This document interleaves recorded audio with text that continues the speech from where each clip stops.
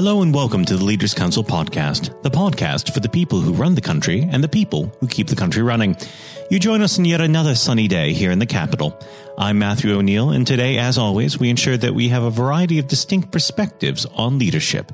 First, we're joined by Laurie Dunsire, Practice Manager of YourGP. YourGP is a private GP service and occupational healthcare provider in Edinburgh. Laurie, hello. Hello, Matthew. Thank you for coming on the show today. We might as well dive straight in. What does the word leader mean to you? I suppose it means a lot of things. For me, it's someone who can instill a lot of things in whoever they are in charge of, be that a team in a workplace or many people in whatever realm it is. So I guess it's leading by example. In my sense, in a workplace, at a small business, I guess it's creating a positive working atmosphere, ensuring you have a happy workforce, getting the most out of employees. And I guess that, for me, works in terms of getting productivity, but also in things like staff retention, which is obviously a huge part of my role in a small business. So many people treat it in different manners, but for me, I guess it's leading by example and I guess giving people the tools to do what they need to do, but at the same time, I guess getting the most out of them and growing and developing people at the same time. So you would describe your personal leadership style as leading by example? I would like to think so. I think my approach to management and leadership has developed over time and has been shaped by, I guess, both the good and bad leaders and managers that I've experienced. And I'd probably actually say more so on the bad ones have impacted it. By that, I mean I've experienced leadership that has consisted of managing through fear or instilling a real hierarchy. And I've also experienced those who maybe don't respect those that they are leading. And obviously, in my sense, it's a workforce, staff. And so not respecting maybe those on the ground floor or those in the trenches that are, doing the dirty work, some might call it, serving customers, answering phones, paperwork, the usual, those who I guess will be on the lower end of the kind of pay scale. But I guess by not respecting them, by not getting to know their role and their contribution, I think some of these leaders have maybe in turn created, again, I'm going to always use the example of employment, but a workforce that maybe didn't respect management and were reluctant to give more than the absolute minimum to the job. And you then increase staff turnover. And in the end, I think things like your customer service levels then drop considerably because you have that issue with staff because everyone's new, people are unhappy. And I guess you can relate that to other things, whether it's, politics or sport or whatever it might be. But I do like to then be seen as a person who will give people the tools. So I'll organize the team, I'll set out the rules and the processes that they need to follow, but also be an active part of that team and get to know them, look to get the most out of them by giving them opportunities to grow and develop. And getting my hands dirty if I need to, I guess would be the best way to put it when you talk about leading by example. So a fair framework that is engendered with respect is your ideal way to work. Would that be correct? I think so. Yeah, I think so. I mean, obviously, you sometimes have to take a stern approach in whatever you're doing if you're a leader or a manager. But on the whole, I don't want my team to respect me because they're scared of me or scared of losing their job. But I want them to respect me because I provide them with the tools to do their job, but also provide them with a platform to grow. And that can be as an employee and as a person because, I mean, let's be honest, we spend the majority of our waking hours at work and you really want to be as happy as you possibly can be doing that because it can affect your life overall if you really don't enjoy your work. And we're not expecting it's going to be fun and games all the time, but I think you get more out of people and you get more out of them in a productivity sense if they do enjoy it as much as they possibly can. Now, we discussed earlier who you choose not to emulate, but was there a particular figure in your early career or in your raising that helped mold you into the leader that you are today?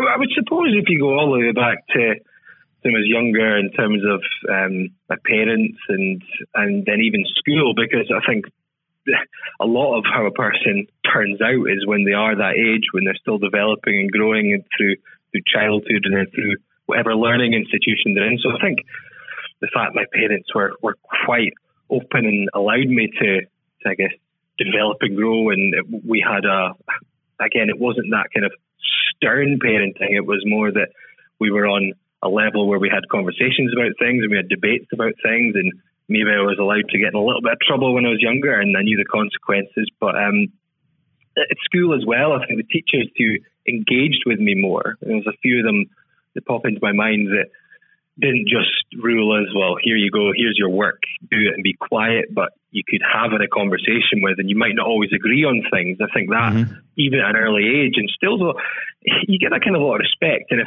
even as a child, if an adult treats you with respect, again, I think you give a bit more back. You learn a bit more from them. You're not just in this situation that here's the person in charge and you need to be scared of them and do your work purely because you'll get in trouble if you don't. You want to do it because they're inspiring and they're giving you something. They're helping you grow and learn. And I think, different eras, from what I hear from people who have children now, that it is a slightly different dynamic in things like classrooms now than even maybe when I was there, 15 years ago. But I guess there's always room for people improving on that side. So I would say just that, being treated with respect even when you're a child and you're learning, because that's where you do a lot of your developing. And sometimes by the time you get into a workplace when you're maybe 17 or 18, there might be traits instilled in you that are very difficult to get rid of if you've picked up bad habits or you've already got a lack of respect for leadership. So yeah, I would maybe even go back to as early on as with my parents, and then with the teachers who, I guess, treated you with respect, and you got a lot more from them at the time. Now, if you were to speak to one of those 17 or 18-year-olds who are just entering work, what would your advice for success be? It's interesting you say that, because just today we've been interviewing potential apprentices, which quite interesting that they do that now. So you do like modern apprenticeships, which we'd not explored before. It's only until recently we've decided to explore it. So not your traditional, I guess, trades, but people doing an apprenticeship in business and admin. So, your reception, your administration work. Really impressed with some of the people as well, because you're coming in with people who are 17 or so in school. And I think my attitude is, I don't necessarily want someone who's had 15 years of experience in the field that we're in, whether it's reception or admin or working in a medical practice. I want someone who has the skills to develop and wants to develop. And that's what we got from a few people. They had the attitude. They came in very smartly dressed, approachable, and just having that willingness to learn. They had the right attitude. They researched the company, which, believe it or not, we don't even get from a lot of people coming for senior roles. But which I know it seems baffling these days, because it's such an easy thing to do, isn't it? Indeed. Just look at a website, pick up a few buzzwords and a couple of services. But I guess the attitude is a big thing for me. I don't really care that some of these have not had a proper full-time job before, but they came in and said, I want to learn, develop and grow in a company. So for me, I think it's looking long-term, especially when you go to see an employer. If you say that, look, I don't have these skills or this experience, but I want to develop it and develop it with you, so I want to grow with the company and stay with you for longer, I'd rather spend 6 months training and developing someone who might then be with me for 6 years than, say, someone who can walk in the door, might only need a month of training, but going by their CV, I'm pretty sure they will only going to be here for a year because they like to job hop for a little pay rise here or there, or they just get bored. So I think that's, even if you are only looking maybe 5 years ahead, think, right, is this the grounding I want in this job? This could be the company for me. And just, I guess, express that. I'm willing to I'm willing to grow and learn, and I want to do it there and benefit the company. Because I think for me in a small business, staff turnover is a big thing that we've managed to keep at a very low level. And I want staff who are going to be here for a few years, even if it means that they gradually go up the pay scale, because you get a lot more from them and their knowledge grows and they become a more and more important part of the team. Now, unfortunately, our time together is very quickly drawing to its close. But before I let you go, what does the next 12 months have in store for YourGP? hopefully an exciting 12 months. Obviously, there's some slight uncertainty in the country right now about what could be happening to the economy and beyond. But we're looking to expand if possible. Private healthcare sometimes gets a bad rep, but we are just a small business looking to provide a range of health and GP services to people of Edinburgh and beyond. So I'm hoping it's like a year that we can grow. And like I said, I'm hoping to maybe take on some staff that we can grow in turn with us. Mm-hmm. So I'm cautiously optimistic, Matthew, but you know what it's like. You never want to look too far ahead, especially in the UK at the moment. Well, Laurie, it's been an absolute pleasure discussing leadership with you, and you have to come back on the show in the near future to tell us how things are going. Laurie, thank you. I'd be delighted to. Thank you very much, Matthew. That was Laurie Dunsire, practice manager of YourGP. And now, if you haven't heard it before, is Jonathan White's exclusive interview with Sir Geoff Hurst. We're now joined, though, by former England footballer and still the only man to score a hat-trick in a World Cup final, Sir Geoff Hurst. Thank you very much for coming on today. You're welcome. You're welcome. Good afternoon. And perhaps I should start and get it over and done with. I know you must be bored with it, and you've probably been asked 1,000 times. But when you got out for a duck playing for Essex, Geoff, what was going through your head at the time? Well, of course, that's not one of the most asked questions I get. Oh, there are one or two people who are very familiar who do Google me, who realise that I did score nothing for Essex. My only game for Essex first team when we played against Lancashire in Liverpool, a place called Edinburgh in Liverpool, many, many years ago, 1962, I think that was. So I didn't, I didn't really feel it at the time. It was lucky to be playing, I guess. There were one or two injuries. But the problem that I had was really messing about between the two sports. That was very detrimental to me over that period of time, being stuck between the two sports. And I think for those that don't know, there's another world that might exist where Sir Geoff Hurst was a first-class cricketer and not perhaps a footballer. But whether it's business or cricket or football, obviously the importance of leadership, it can't be understated, no matter what form that comes in. When you were at West Ham, Geoff, and when Ron Greenwood first came along, he made obviously some pretty radical changes. Was this a man that genuinely inspired confidence the first time you'd meet him?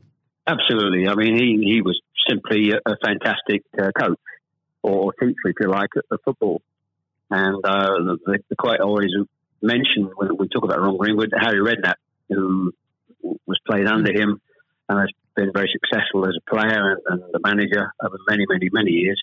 He's come across many coaches, of course, and managers during his time over 50 years, I guess. He would still say that Ron Greenwood is the best coach he'd worked with. So you're very fortunate. I think you think you're lucky when you come across, if you have a great teacher at school and a great coach as we had in Ron Greenwood, and of course a great manager in Sir Alf Ramsey. So to come across people like that of that calibre can have a huge influence on your career, of course, and then your life, and that's quite purely the case. Absolutely. And in those early days at West Ham, with a manager like Ron there, it's also important to have confidence with your other players, and of course they become your friends. Who did you look at the time when to inspire confidence in yourself? Was it Peters? I think probably. Well, I was very fortunate to play with the calibre of the players I did. Again, extremely fortunate to play with the captain of England and West Ham and Martin Peters, who was a fantastic player. And as far as Martin's concerned, I think sometimes he didn't quite get the recognition he deserved and what a wonderful player he was. In terms of inspiring confidence, I always probably say that the biggest influence for me, I guess, would be the captain, Bobby Moore. Although he was only about 8 months older than me, he graduated through the system probably 3 or 4 years earlier. He played for England in 62, 4 years before the final when I played. And so he was more, looked upon him more as a senior player, if you like, not as a guy with the same age group as me. And I looked at how he trained, how he acted, how he behaved. and how he played. And so he would say, I would also say he was a big influence on me. One thing I would say about leadership, what I do understand clearly in all walks of life, leadership is at the top, is absolutely vital for a business, a football team, in any walk of life to be successful. And it's quite evident. I was in the motor trade for a long time as well, selling car warranties to car dealerships. And you could almost tell when you walked into the business, many of the car dealerships, you could almost tell from the moment you walked in by initial reaction, people came and welcomed you, that the business was well run or conversely not well run at all. And so I understand the value and quality of leadership. And that's why I'm very fortunate to be involved in my career in those early days with two great leaders in Ron Greenwood and Alf Ramsey. Absolutely. And since you've already brought him up, Jeff, I think it'd be remiss not to go a little bit further with that. But obviously, after at West Ham, your playing came to the attention of Sir Alf Ramsey. Now, there's a man I'm sure when you walked into a room, you knew who was in charge. When it came to managing that England team, what was his style like, Jeff? Well, the first thing I say about Alf Ramsey, he's probably over my life the most powerful influence who had on me as a person. Naturally, it happens to an extent because he's got your whole career in his hand. Whether he picks you for England or he doesn't pick you, it can have a great impact on your career and, of course, your life. But in that era, I was involved for 6 or 7 years. It was quite clear who was the boss. He was quite very, very strict.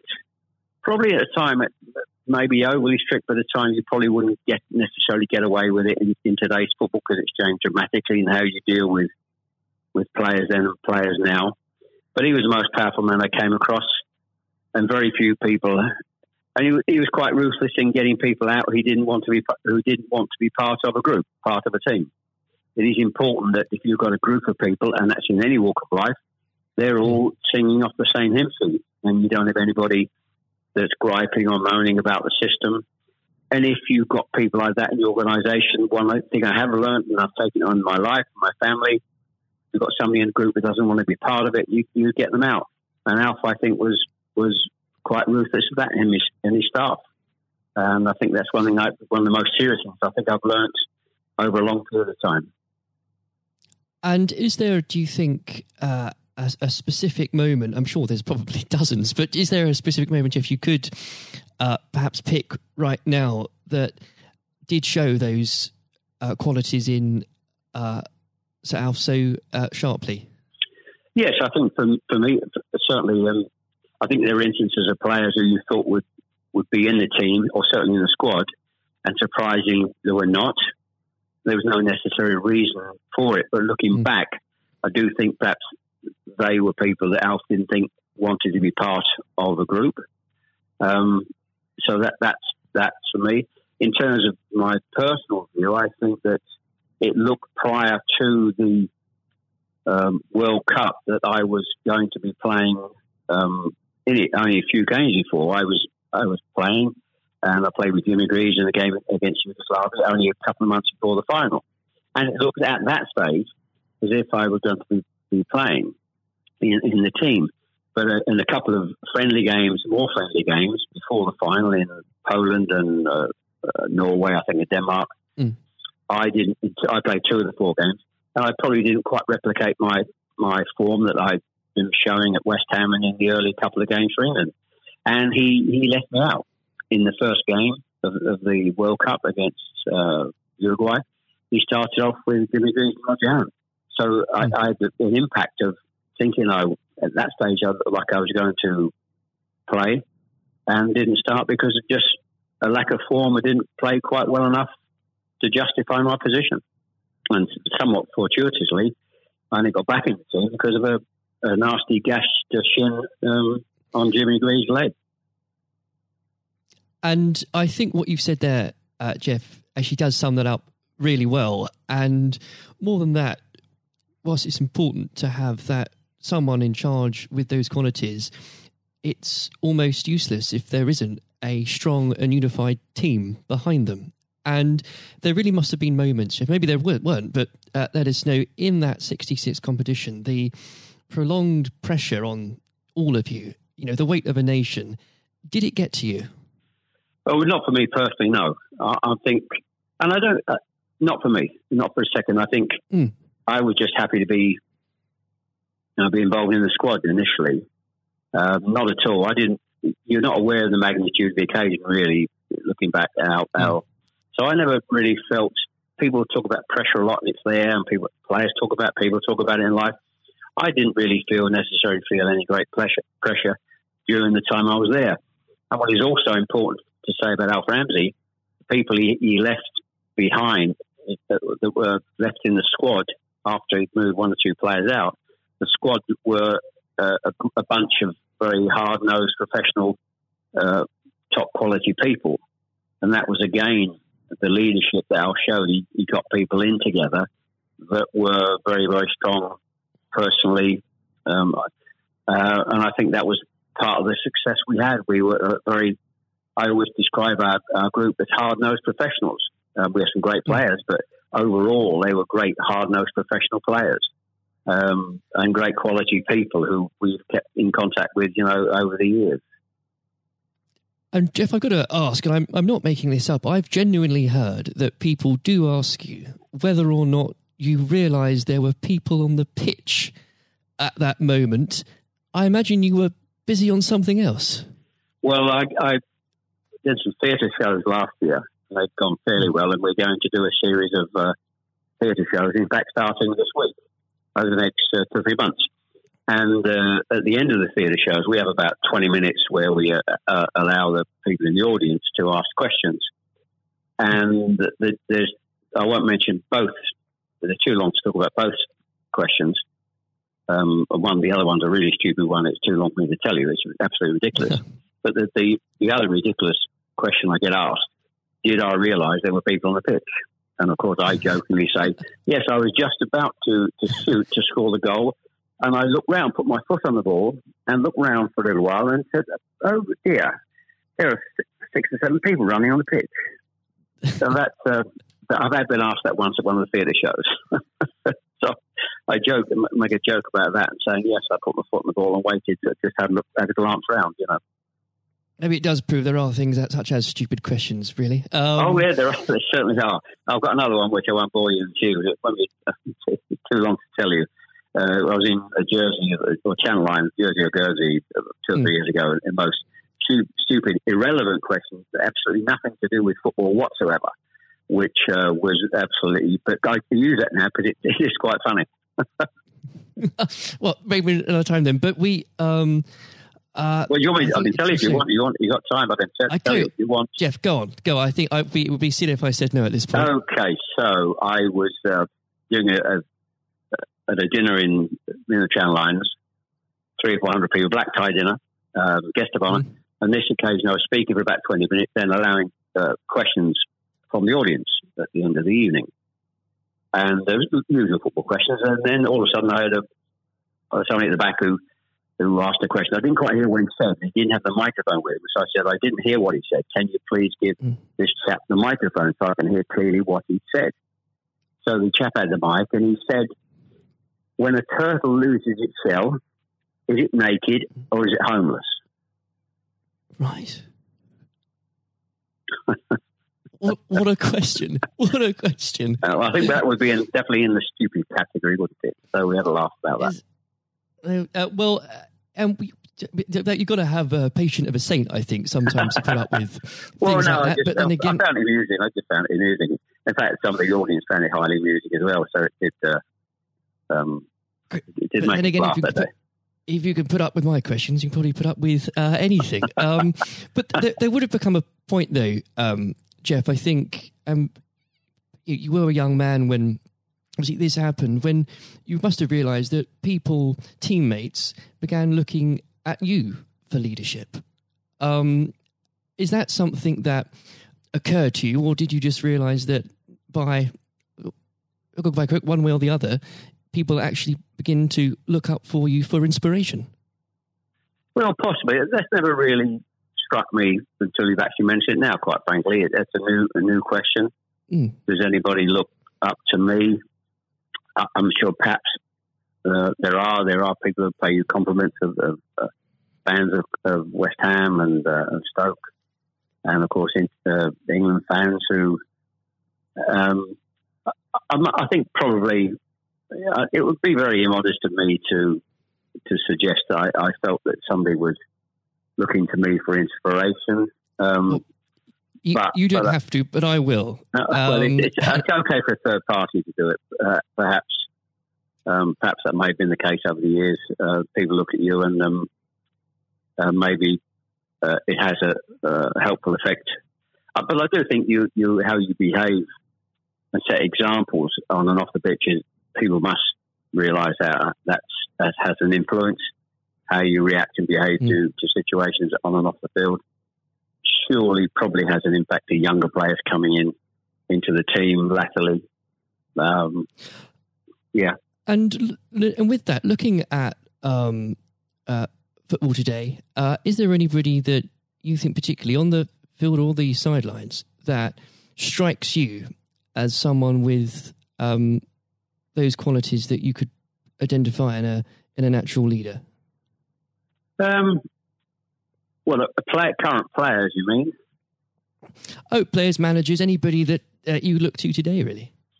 Well, I think some of the outstanding. I think the best example about a leader at the moment is Klopp at Liverpool.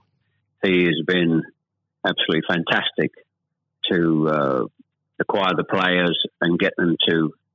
Their attitude is absolutely fantastic. They're great players, but there's more than just being good players in football. It is have a good player with a fantastic attitude, and their willingness to work for each other and the team is absolutely outstanding. Hence these unbelievable results. There are, and the great players not always succeed as individuals, or probably even certainly as a team if you haven't got the right attitude alongside it. And they're probably, and that comes through the leadership. That's not just luck. Absolutely. That's absolute leadership. He'd be the best example, of course, in football terms today, easily. And of course, but going back not that long ago, Alex Ferguson is just absolutely. You've got to take him as the first example, because Klopp's only done this over a period of time, a short period of time. But if you look at the 26, 27 years that Alex Ferguson did with Manchester United, and subsequently since he's gone, how they are not doing so well. He's the best example of management we've probably ever seen, and I don't think anybody will see the light of that kind of leadership again. It's absolutely astonishing.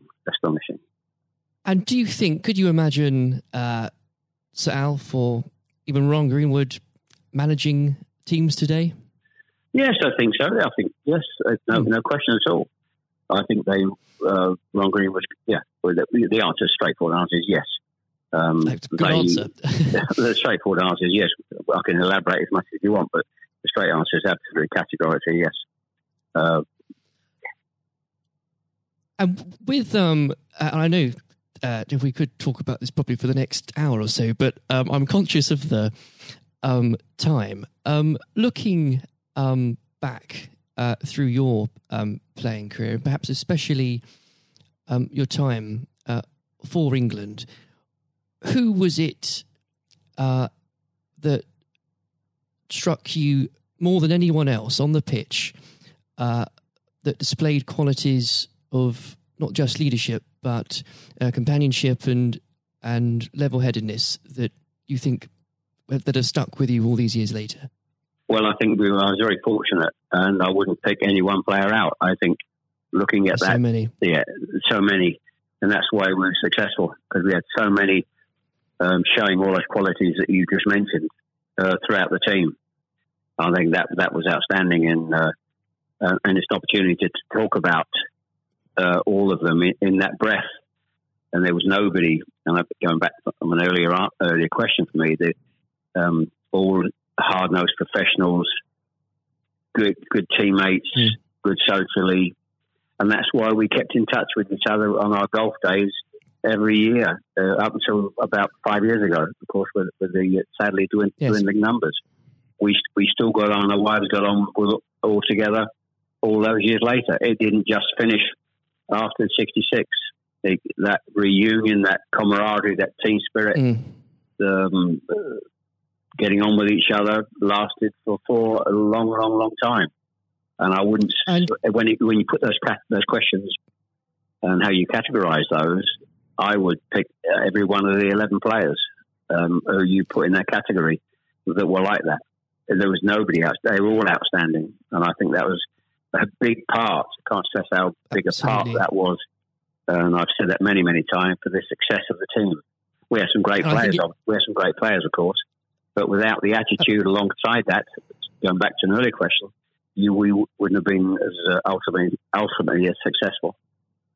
Exactly. Without that, the whole will never be greater than the sum of its parts. But with it, yes, the word is team. The word is team. Absolutely. And I always use the word team when I talk. Sometimes together, everyone achieves more, and that's the same in any walk of life. That's fundamental. And lastly, Jeff, looking, if you were to give advice, and whether this is in sport or business or indeed any other walk of life, what would you identify, if you can, as the key tenet that you can't go without in terms of leading a team, no matter what that team is? Single-mindedness, dedication to the job, thinking about that role, that job in leadership all the time. It's a huge part of your life. I don't think you can switch off when you're in business at the top level or sport at the top level. You may, have a couple of weeks holiday, but I'm even sure if these top managers and leaders in all walks of life are away on holiday on a beach somewhere warm, I'm sure they will not switch off for 2 weeks and completely not think about their role as the boss of an organisation. And I think you're completely focused. You're always thinking about things, thinking about improvements, and it's just dedication and tuning your life to being successful. Excellent. Well, Jeff, on that point, thank you very much for joining us today. You're welcome. Very good nice to have a talk about this and just go over the past and just refresh my own memory about the quality of the players I grew up with. Excellent. Another time, it would be great to talk again. Thank you, Jonathan. Thank you. This has been the Leaders Council podcast. Thank you for celebrating excellence in leadership with us. I have been your host, Matthew O'Neill.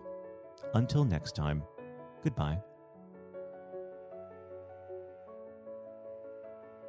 Thank you for listening to our podcast. The views expressed within the podcast do not reflect the views of the Leaders Council of Great Britain and Northern Ireland, its parent company or subsidiaries, members of staff, other guests, or any other person therein associated.